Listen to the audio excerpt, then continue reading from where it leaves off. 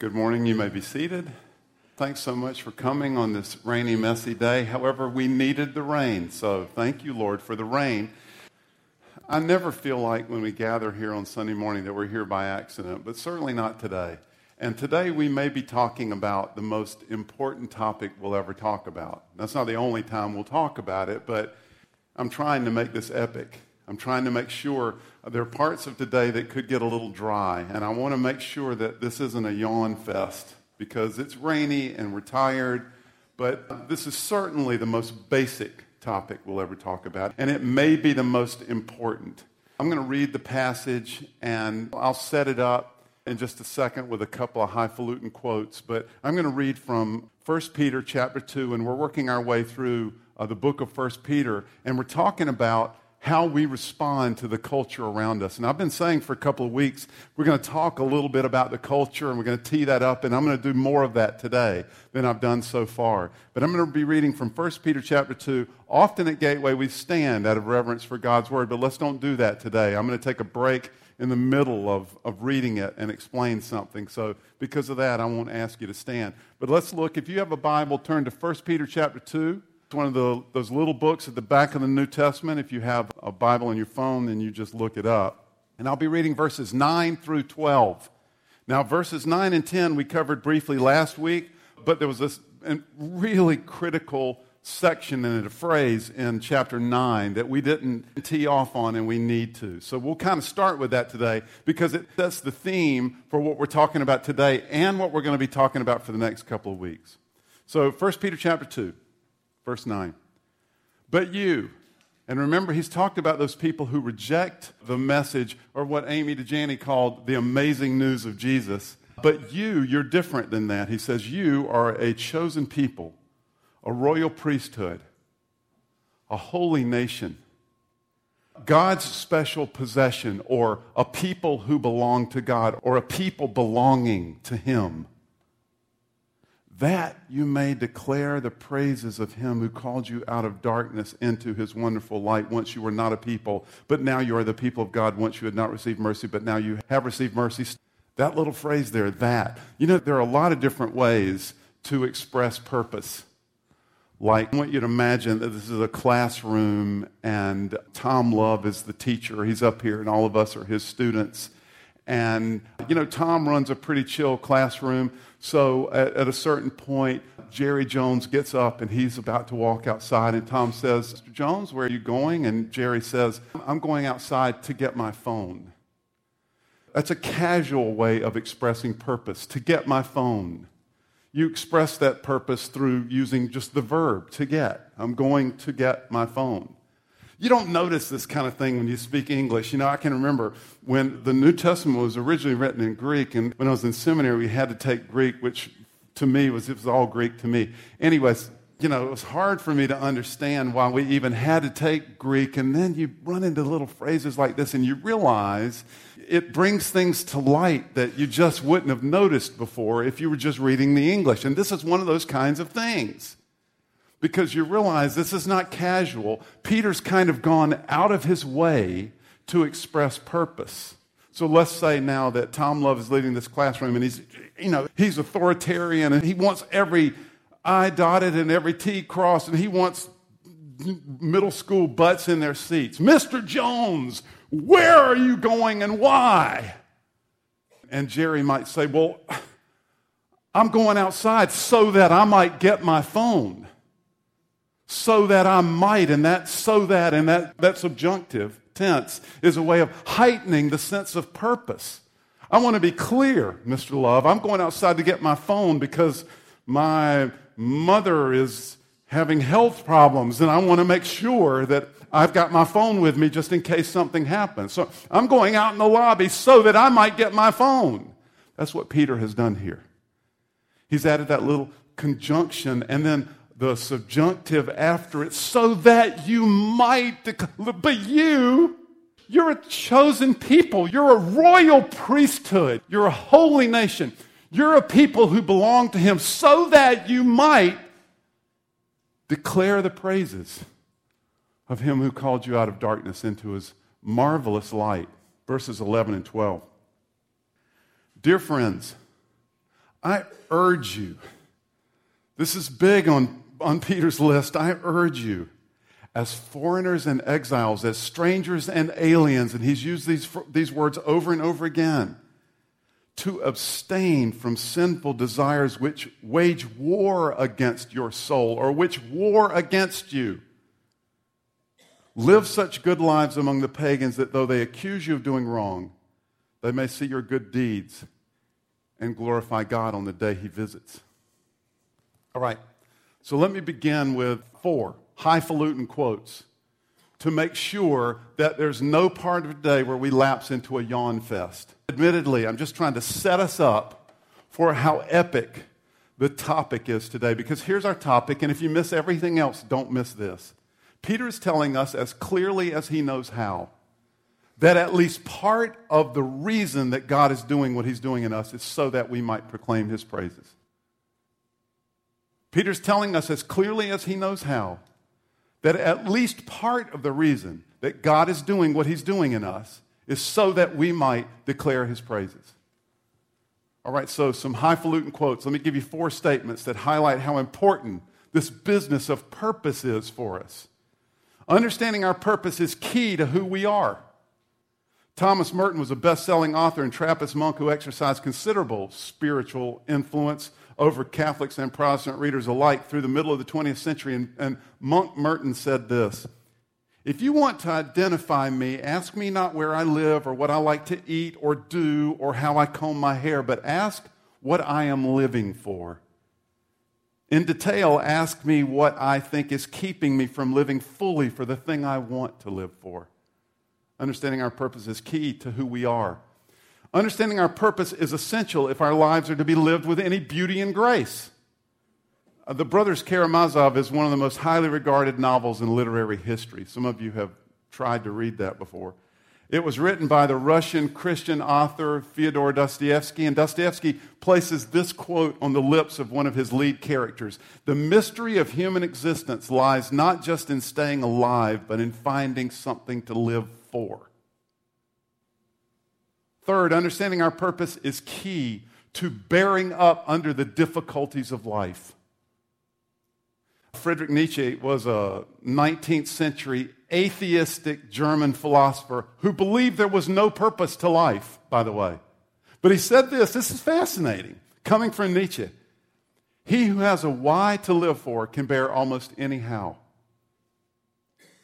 And fourth, if our lives are to mean anything, we have to understand our purpose. If our lives are to mean anything, we have to understand our purpose. American author and poet and abolitionist Henry David Thoreau said this: "It's not enough to be industrious. So are the ants. What are you industrious about?" So what's our purpose? That question is without doubt the most basic, probably the most important question for all of us, and it has been since God breathed life into Adam. Our answer animates our lives. It informs who we are. It allows us to live with beauty and grace. Our answer allows us to bear up under difficulty, and it gives our life meaning. Here in this passage this morning, without apology, without caveat or condition, without hesitation, Peter answers this age-old question. He lays down the plumb line for purpose once and for all. Peter says, God is working in your life. And that work is meant to result in you declaring the praises of him who called you out of darkness into his wonderful light. Put another way, you have become an extraordinary kitchen in which Chef God is cooking up a masterpiece, and the purpose of that masterpiece is that you would report what he's doing in you. Or put another way, God is doing a great work in you so that you would proclaim his praises, so that you would brag about how awesome he is and what great things he does. That is at least part of the purpose for why you're here and me. That's why these songs that Jordan led us in this morning, we're making declarations and this is our purpose. Our lives are purposeful. They are filled to the brim with purpose, and part of that purpose is to report to a watching world the work that God is doing in us. Now, there are at least 4 significant challenges to Peter's purpose claim, and we need to be honest about these challenges. So you might think of other challenges, but these are probably the most significant. There's a philosophical challenge, there's a theological challenge, there's a cultural challenge, and there's a practical challenge. So we're going to acknowledge and we're going to briefly describe these 4 challenges this morning. The third one we're going to describe in some more detail, the social or cultural challenge, because our whole series is about responding to the culture. But we're only really going to answer the practical challenge today because that's what Peter does in this passage, and that'll come last. But I want to give you all the challenges and just let's honestly acknowledge them. So first is the philosophical challenge, and our purpose is challenged philosophically because the very idea of purpose at all is challenged. So I'm sure there have always been people who've despaired that our lives have no purpose, but this belief, as you probably know, has grown in potency and popularity exponentially over the last 100 years, and especially in the last 25 years. Richard Feynman, among many others, was an effective spokesperson for this belief, and Feynman was a well-known theoretical physicist. He said this, "I think it's much more interesting to live not knowing than to have answers which might be wrong. I have approximate answers and possible beliefs and different degrees of uncertainty about different things, but I'm not absolutely sure of anything, and there are many things I don't know anything about, such as whether it means anything at all to ask why we're here. I don't have to know an answer. I don't feel frightened not knowing things. I don't feel frightened by being lost in a mysterious universe without any purpose, which is the way it really is as far as I can tell." So, Dr. Feynman does a couple of things in this quote, right? First of all, he asserts that there is certainly no purpose in the universe or in our lives.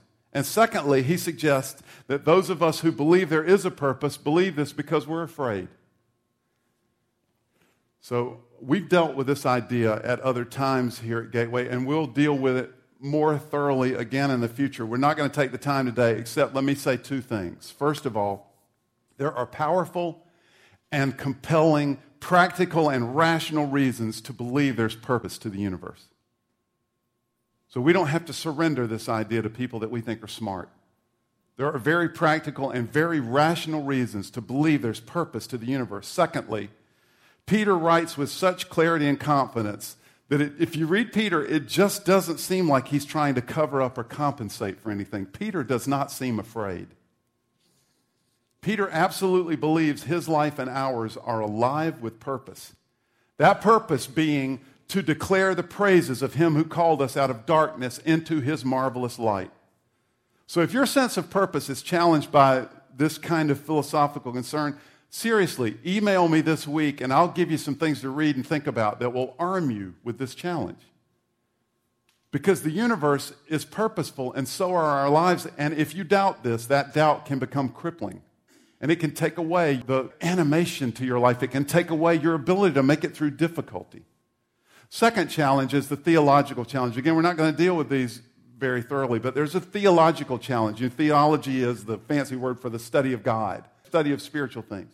And there is a theological challenge. Our purpose is theologically challenged because the prevailing spiritual truth today holds that it doesn't matter what you believe. There is no central God idea. All belief is the same as long as it's held sincerely. That's the prevailing view today. So we're forced to ask Peter, "Okay, Peter, why this God and why is he so needy?" Explain what I mean. Again, we're not going to take time to fully deal with this challenge, but we need to be honest about it. Peter wouldn't be surprised at this challenge, by the way. He was writing into a world that was awash with other ideas about God. And we live in that same world as well.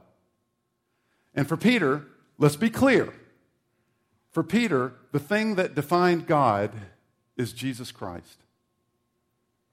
So let's just summarize what he said so far in his letter. According to Peter, Jesus Christ was and is the cornerstone of all of the work God is doing. According to Peter, it was Jesus' sacrifice and his blood that cleared the way for us to have a connection with God. This is the amazing news that Amy was talking about that she wants to go tell children in DR about. It's through Jesus Christ that we even believe, according to Peter. And most importantly, Jesus Christ is the one who Peter saw raised from the dead. To Peter, Jesus Christ defined God. To Peter, Jesus was the physical manifestation of God himself. The same is true for us here at Gateway. So if that's true, and don't snooze on this is kind of an important question that's been asked by many people over the centuries. So if that's true, Peter, why is your God so needy? Why is he constantly asking people to tell him how great he is? And there have been serious works written about how unbecoming it is that God constantly is telling people to praise me. Now, at first blush, this seems like a legit question, and lots of people, as I said, have asked it. I don't know if you've ever heard this challenge before, but throughout the Psalms and prophets in the New Testament, it seems like God is ordering us to constantly tell him how great he is. Is his ego really that fragile? That's the essence of the challenge. Well, I like, just quickly, I like C.S. Lewis's answer to this. Some of you have read C.S. Lewis before. According to Lewis, actually, our praise completes our enjoyment of God. And this is part of why he encourages us to give it. Let me explain. Lewis claims that God's desire is that we would experience the full delight of knowing him. And according to Lewis, praising God is just the exclamation point on our delight. And then he offers a cool illustration so you can follow what he's saying. He asks us to imagine a beautiful day. And imagine you go out on this beautiful day and you have a great run, and at the end of that run you need to say to somebody, so you walk in the house, your family's there, and you say, "What a great day this is." You would not think that the day was needy or arrogant, because you needed to say, "How awesome is today?" The exclamation is really just the end point on our own delight. Our praise of the day really just completes our enjoyment of the day. That's what praising God is like for us. That means, of course, that when we fulfill our purpose, when we praise God for the good work he's doing in us, we are both spreading the amazing news about Jesus, to quote Amy DeJani, and we are completing our own delight in him. The third challenge we're going to describe a little more thoroughly, because we're going to be talking about this even more in coming weeks. The third challenge is the social challenge, or cultural challenge. Our purpose is challenged culturally because Christianity, our faith, is no longer at home in our culture.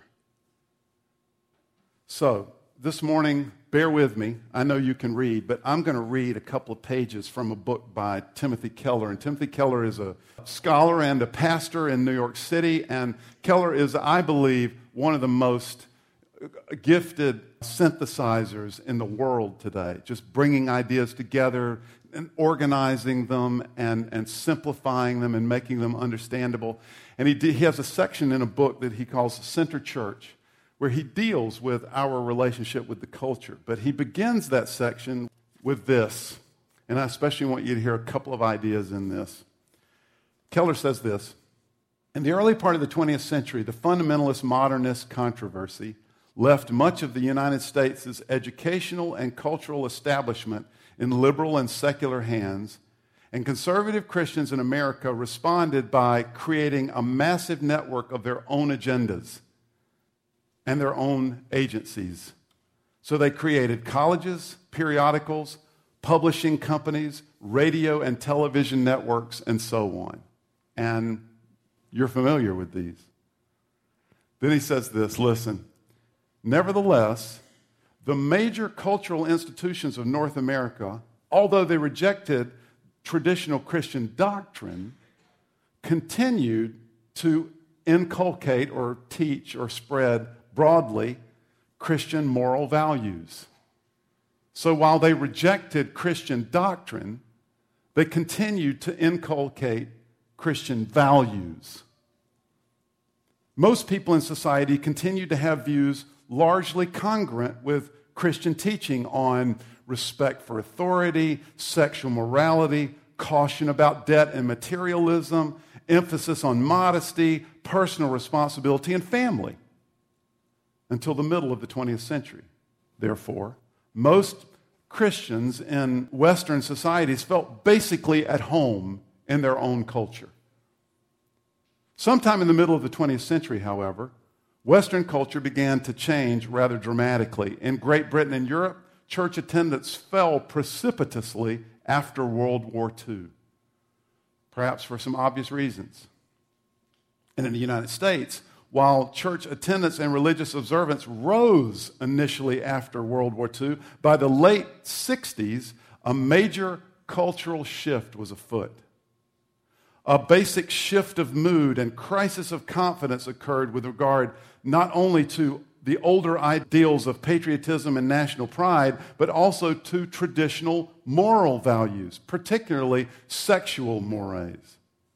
The very idea of moral authority began to be questioned.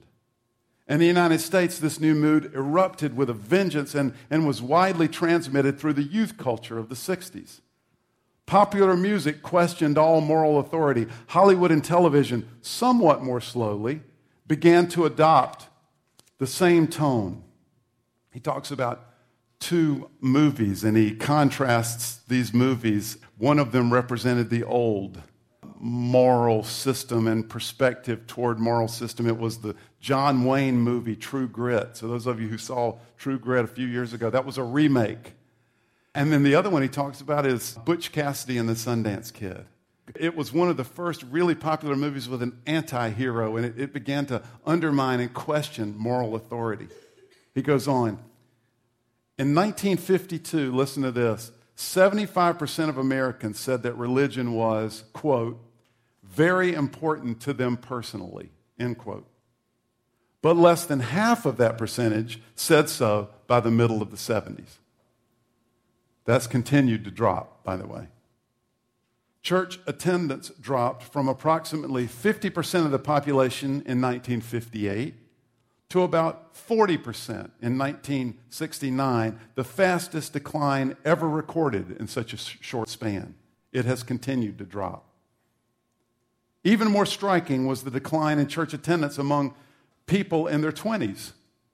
In 1957, 51% of the members of that age group, people in their 20s, attended church regularly. By 1971, that number had fallen to 28%. Most noticeable to Christians, however, was how the main public and cultural institutions of the country no longer supported Judeo-Christian beliefs about life and morality. Before these changes, Americans were largely Christianized in their thinking. They usually believed in a personal God, in the existence of heaven and hell, perhaps, and in the concept of moral authority and judgment. And they generally had a basic grasp of Christian ethics. A gospel presentation telling someone the good news about what Jesus has done could assume and build on all of these things in seeking to convict them of sin and of the need for a Savior and the need for a dramatic change in your life. Now, for more and more Americans, all these ideas were weakening or absent. The gospel message was not simply being rejected, it was becoming incomprehensible and completely hated.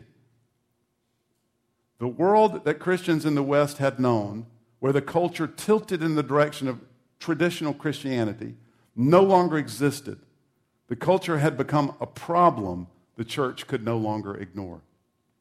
There is a social, cultural challenge to our purpose.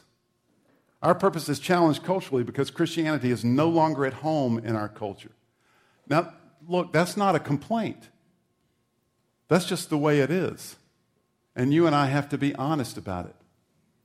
And truly, in a brand new way, we can hear what Peter says here in a way that my grandmother never could. When Peter addresses us and says, hey, dear friends, as aliens and strangers in the world, I urge you. That means something entirely different and more potent for you and I than it did for my grandmother. My grandmother lived in a world in which she was not necessarily an alien and a stranger. In fact, she was the predominant culture, the prevailing influence in her culture. That's no longer the case for Gateway Community Church or places like us. Finally, and we'll deal with that more in coming weeks. Fourth, there's a practical challenge. How do we do this? How do we praise God for calling us out of darkness into His marvelous light? So, Peter begins to answer that question in verses 11 and 12, and he's going to continue through the rest of the chapter. First, Peter offers us a negative, right? He says, "Dear friends, I urge you as aliens and strangers in the world to abstain from sinful desires which war against your soul." The word translated abstain here was sometimes used in commercial, transactional context to speak of measuring a distance or putting a distance between two objects. And the word translated sinful calls to mind all of our habits and thoughts and reactions that are not informed by our relationship with God.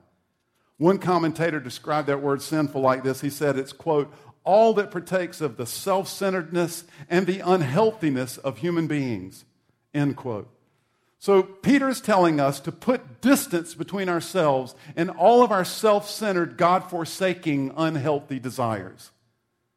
By the way, abstaining like this has a practical benefit because these desires wage war against our souls, and make no mistake, all of us know this war.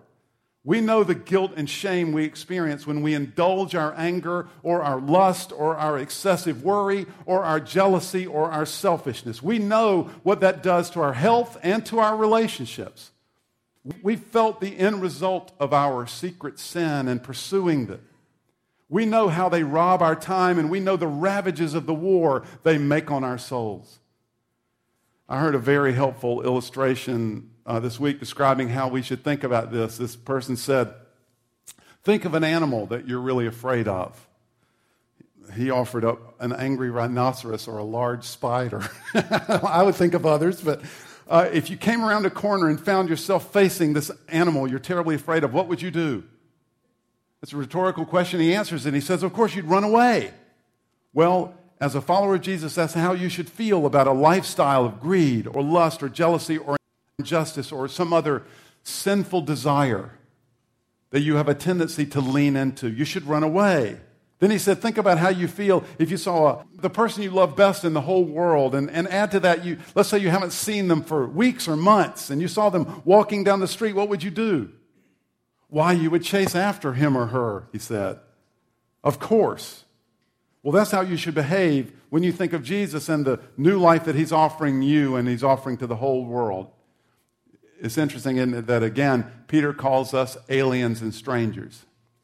I want you to notice, don't miss this, the knowledge that we don't belong to this world shouldn't lead us to withdrawal.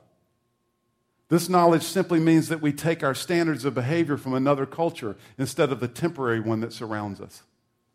Okay, so after the negative encouragement, Peter gives us a positive word. He says, live such good lives among the pagans that though they accuse you of doing wrong, they may see your good deeds and glorify God on the day he visits. Here's what's interesting about this. In the culture of the Roman provinces to which Peter is writing, Christians were beginning to be accused of wrongdoing. They were accused of, check this out, cannibalism, incest, and seditious secret meetings, and many more. Cannibalisms, can't you see it? Because they gathered together in their meetings, they would say, take the body and blood of Jesus. And they were constantly calling one another brothers and sisters and telling one another how much they loved one another. In fact, there were powerful and demonstrable demonstrations of love within their fellowship. This was scandalous to the Romans around them who profoundly misunderstood their practices and their beliefs. And they didn't worship the Roman gods or the emperor, and it was the state religion to worship the emperor. And so they literally were being accused of doing wrong. They were accused at times of atheism. In fact, the Roman historian Tacitus wrote of Christians, they were hated because of their vices. And he gives a whole list of vices that include the ones that I've just given you. They were misunderstood and they were being accused falsely of doing wrong. And how should they respond, Peter? Should they organize? Should they demand to be heard? Should they rail against the culture around them? Should they flail their enemies on Facebook? No, they should live such good lives among those around them that even though their neighbors falsely accuse them of wrong, these same neighbors might one day be brought to a personal understanding of the joy and delight that our God offers because of their good deeds.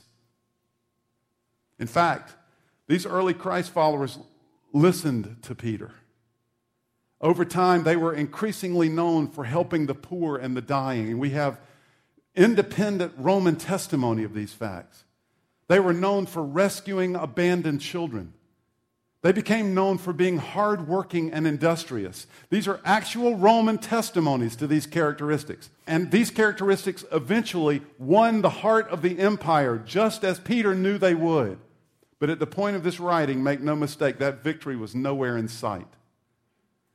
And yet Peter's advice is, abstain from sinful desires and live profoundly good lives. Don't let every new poll about your standing in the culture unnerve you. Don't be demanding and exasperated, young Christians. Don't withdraw into your own cocoon, but abstain from sinful desires, which, by the way, tear you down, and live good lives in front of your neighbors. Look, if this is at least part of the purpose God has for us, then we will never experience all that God has for us unless we walk in this purpose. We will never know ourselves fully unless we live out this purpose. This is why we say at Gateway that our strategy for being church and for growing one another and helping one another grow is, hey, we want to grow up toward God in worship and in toward God's people and community, and we want to grow out toward the world in service. We want to grow in our understanding of what that means and how to do that, because we can never be healthy. We can never be spiritually balanced. We can never experience what God has for us unless we're living our lives out in front of people in praise of Him who called us out of darkness into His wonderful life, and unless there's growth in that area of our lives, unless we're exercising ourselves and figuring out, how do I do that better? How do I live my life in such a way that I'm a billboard for the good news of Jesus? Unless we're actively pursuing that, we will never experience all that God has for us. We'll never know ourselves fully unless we live out this purpose. We'll never know ourselves. Remember, purpose is a part of forming who we are. We'll never be able to effectively overcome difficulty unless we live out this purpose. Difficulty is going to happen in our lives, and we're constantly going to either be victims or we're going to, woe is me. And we'll never be able to live victoriously through difficulty unless we're living out our purpose. And our purpose is, you are a chosen people. He grabbed you and rescued you. You are a royal priesthood. I can't tell you how extraordinary your life is and how much power there is in your life. You are a holy nation, set apart, completely different from others. You are a people who belong to Him so that you might declare the praises of Him who called you out of darkness into His marvelous light. Our lives will not mean what God intends them to mean if we do not live out this purpose. Father, we thank you so much for your work in our lives. And right now, we are profoundly sorry for taking it for granted.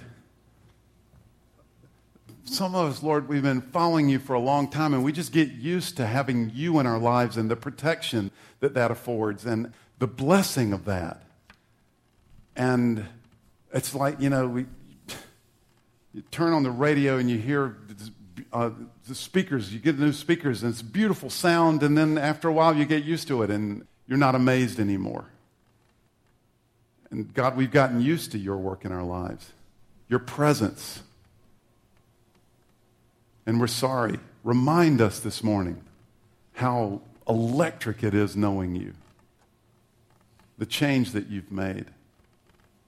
And then, Lord, inspire us, call us, equip us, send us to report, to proclaim, to declare your praise, to brag about you and the work that you're doing in us.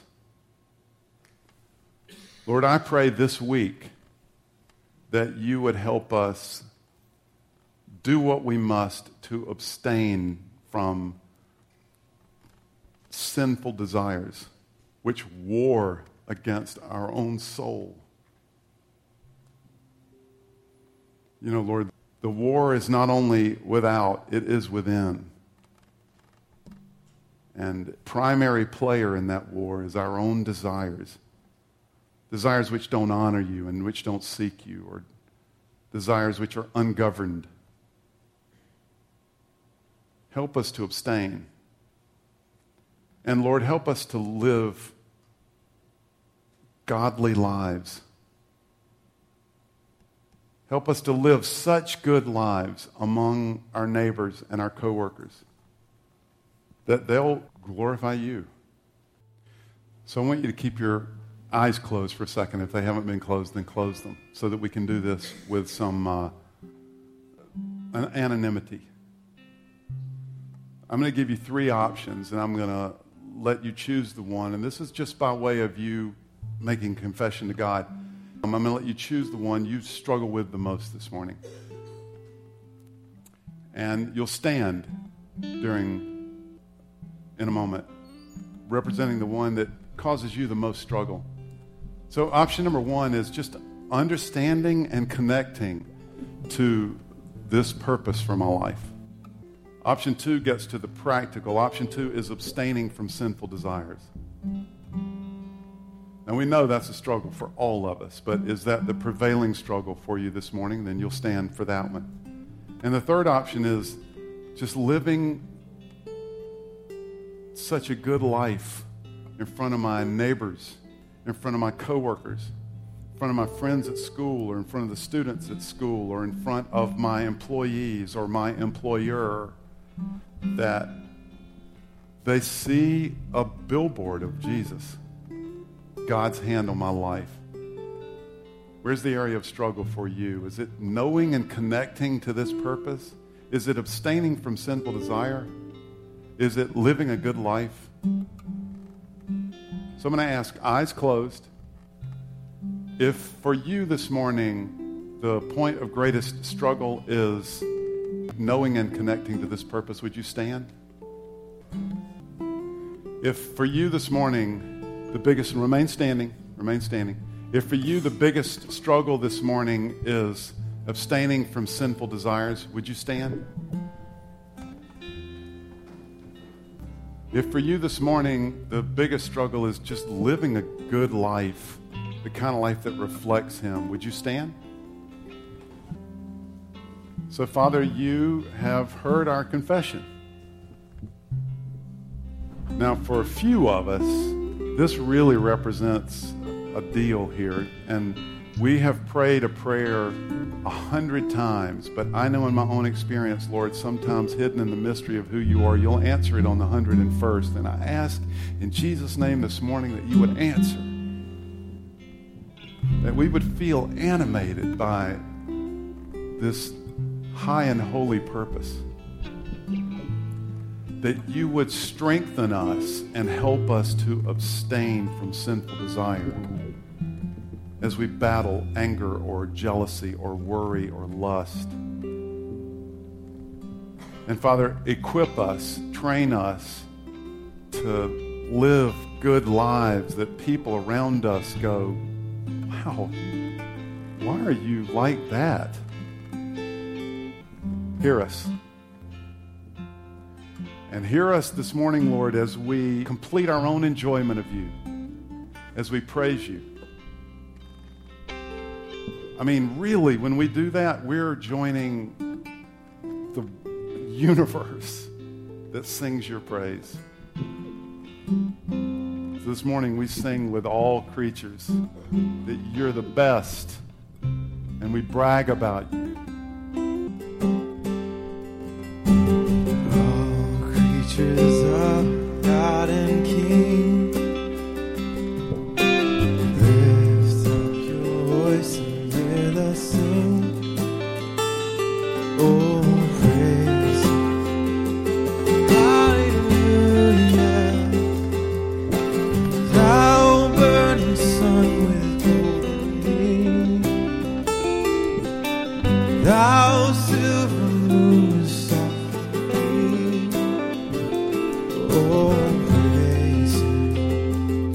Oh, praise you. Hallelujah. Hallelujah. Hallelujah.